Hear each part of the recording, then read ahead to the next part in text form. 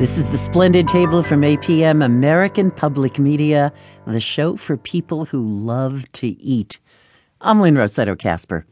Our show is supported by Niman Ranch, providing sustainably and humanely raised all-natural meats from small U.S. family-owned farms.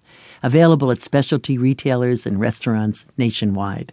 Learn more at NimanRanch.com.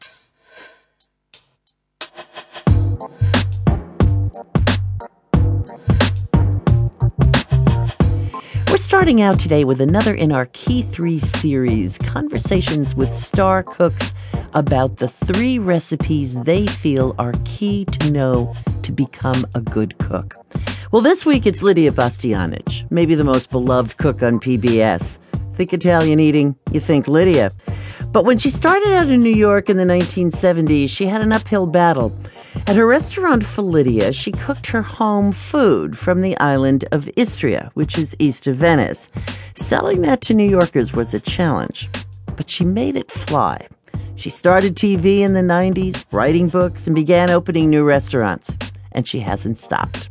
We met up with Lidia in Lidia's kitchen, a typical New York restaurant kitchen. Tight and efficient. In 4 steps and 3 turns, you could touch nearly everything. On the stove was a big battered pot of boiling water, and next to it was her favorite skillet, where she was set up to cook her ziti with broccoli rabe and sausage.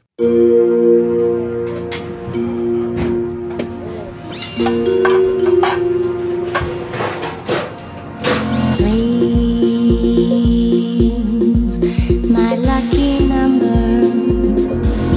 Lidia, thanks for having us in the kitchen. Oh, my pleasure. So, what are your key 3 recipes? What did you choose?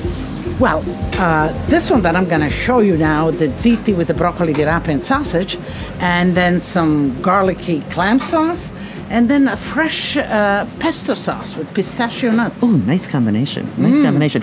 Okay, why are these your key 3? Because there are 3 basic recipes. I think they're full of flavors. They don't require many ingredients. They deliver a wallop of good pasta flavors, and they're easy to make. Which really goes down well as far as I'm concerned. Let me tell you, that's what that's what Italian food is all about. It's not all that complicated, is it, Lynne? No, I don't think so. I don't think so. Okay, so we're here at the stove. You've got a pile of broccoli. Broccoli di rape. On the stems, they will chop that up a little bit. I have some whole garlic cloves, which I'll whack. Just open them up. Or do you like sliced?